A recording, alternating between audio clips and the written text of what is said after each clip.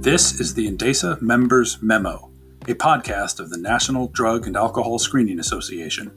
Indesa is 100% member-owned and is your industry voice. This episode of the Indesa Members Memo is sponsored by OraSure Technologies. OraSure offers testing products for drugs of abuse and alcohol. The Intercept Oral Fluid Drug Test is the first and only FDA-cleared oral fluid laboratory-based drug test for the 9 most requested drugs of abuse. Intercept is simple to use with an easy collection procedure and a collection time of only 5 minutes. While being the number one recognized brand in laboratory-based oral fluid testing since 2000, the specimen is collected on site but is then sent to a lab for testing. Companies get the convenience and immediacy of oral fluid testing, but also solid and defensible lab results. You don't sacrifice the accuracy of reliability of your current testing program. You simply eliminate the need to collect urine. Indesa is proud to have OraSure as our first official sponsor of the Indesa Members Memo podcast. Thank you, OraSure. Check out their website at www.orasure.com. Hello, and welcome to this episode of the Indesa Members Memo. We're so happy to have you join us. This is Joe McGuire, Executive Director for the National Drug and Alcohol Screening Association. We could not be more delighted that you've joined us for this podcast. You guys, we're going to have such an exciting 2021 coming up. We are scheduling member interviews like crazy, and those are so fun as we get to know different people in our industry. Next week, you'll be hearing an interview with Linda Richardson. You will love Linda. She's our newest Indesa board member, but she is also a firecracker of a woman who has been in our industry for many, many years, tons of experience. Anyway, I'll save it for the interview, but you'll love that. We're also going to interview our chairman, Jim Greer, who always has great tips and advice and wisdom on building business. And then we're going to interview Mickey Moore from one of our wonderful franchisees and one of our wonderful collection sites, multi-state locations and a state affiliate, etc. So anyway, good stuff is coming up, just to put that out there. And then nextly, I want you to remember to like and subscribe to this podcast. So important that you do that. Whenever you do that, we get increased visibility so that more people in our industry can find us, spread the word, and get good information out there, which is always the goal for us. Well, today we're going to talk briefly about accreditation. Why should your location become accredited in this industry? Indesa has a new accreditation program that we rolled out at the end of 2020. Currently, you can become an accredited TPA or third-party administrator. You can also become an accredited collection site or mobile collector. And then we now have an accreditation for designated employee representatives or DERs. We will soon be adding an accreditation for SAPs, substance abuse professionals, and then we'll be working on our international accreditation. Potentially, we may be doing one for MROs. We'll see how that goes, getting some industry feedback on that. And then we are also going to be working on one for consultants in our industry, which we're really excited about. So, what's the big deal about accreditation? Is it mandatory? Is it necessary? Does it matter? Is it worth the money? So let me answer those 3 questions. Is it necessary? Now, this answer may shock you, but I'm going to give it to you straight and be honest with you. Absolutely not. You don't have to do this. It's not required by any means whatsoever.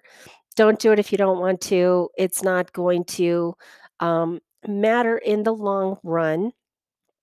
Unless, why is it important? Second question, why is it important? Why does it matter?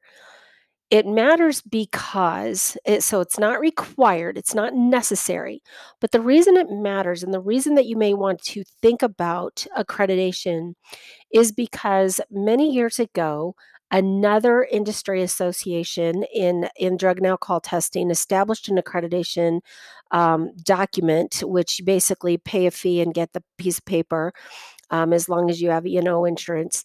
Their accreditation was more about, do you have one of our trainers on staff? Do you have a couple of our collectors, that have gone through our programs on staff? Do you have insurance? You're good to go as long as you pay the money. Ours is not like that at Endesa. If we decided if we're going to do accreditation, we're going to take it to a different level where it actually has some meaning. But I'm getting ahead of myself.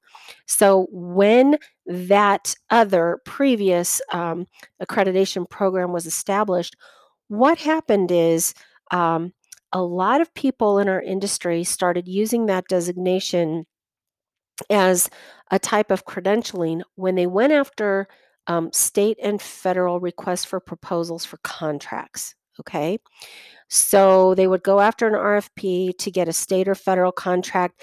Maybe it's testing for prison, for probation, for school districts, for, who knows, like wherever you are doing collections for, where you're looking at some type of city, state, county, or federal contract.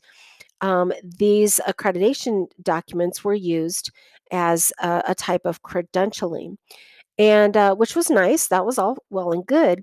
But what has happened and what we've seen over the last few years is now when these entities are putting out their RFPs, they are requiring that you show proof of accreditation or they will not accept your application.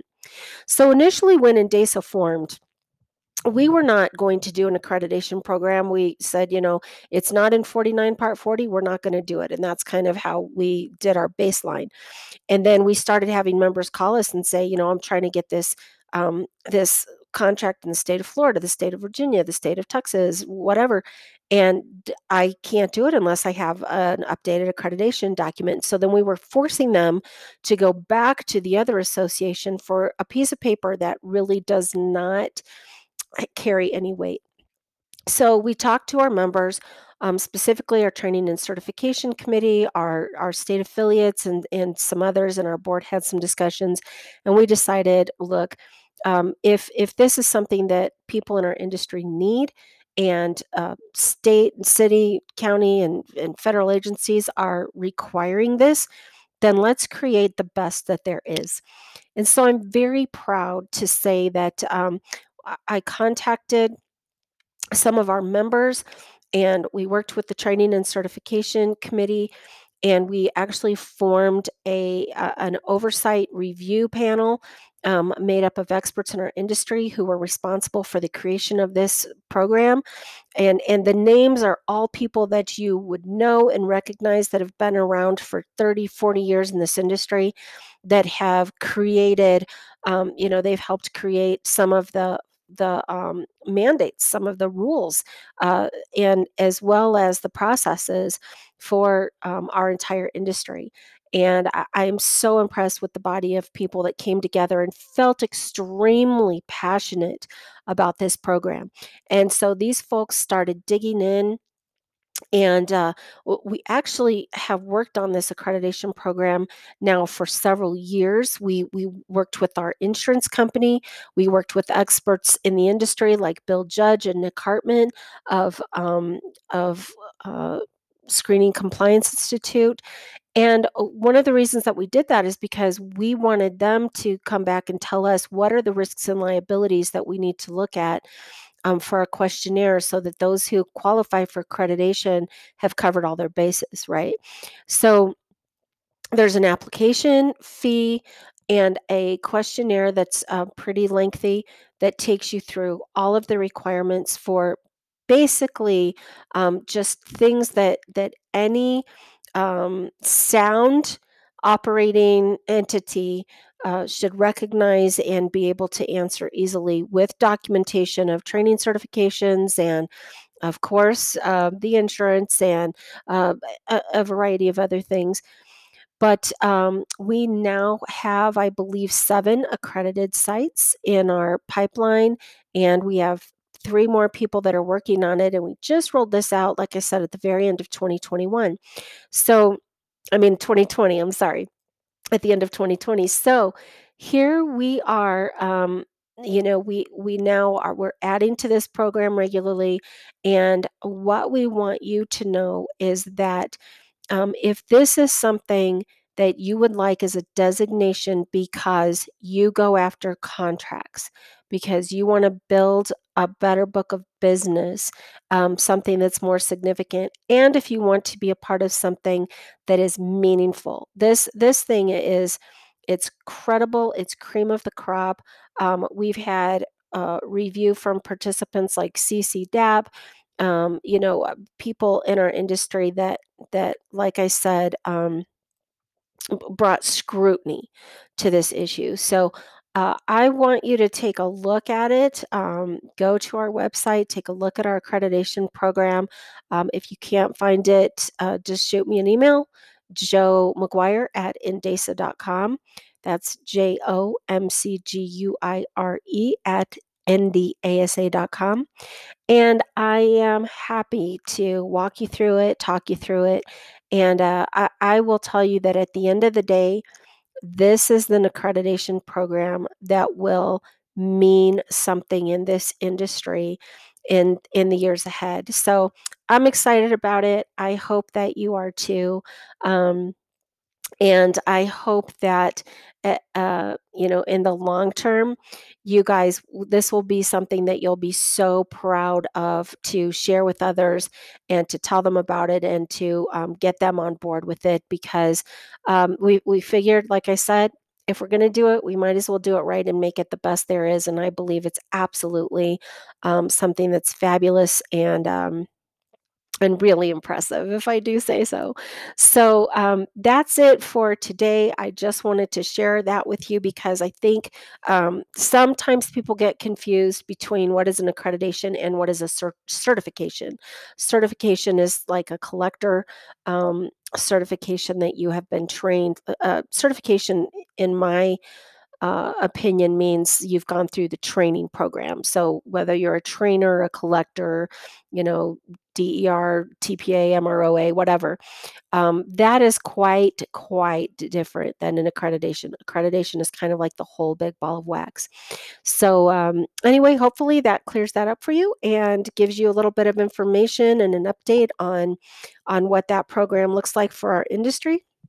And if there's any topics that you would like for us to cover in the future, please drop me an email, let me know. And again, don't forget to like, subscribe, and share our podcast. And also, if you want to join any community conversations, hit us up on our social media pages on LinkedIn and Facebook and whatnot, Instagram.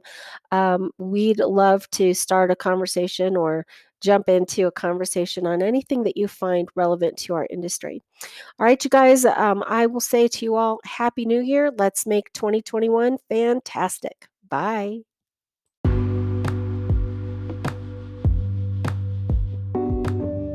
Thank you for listening to the Indasa Members Memo.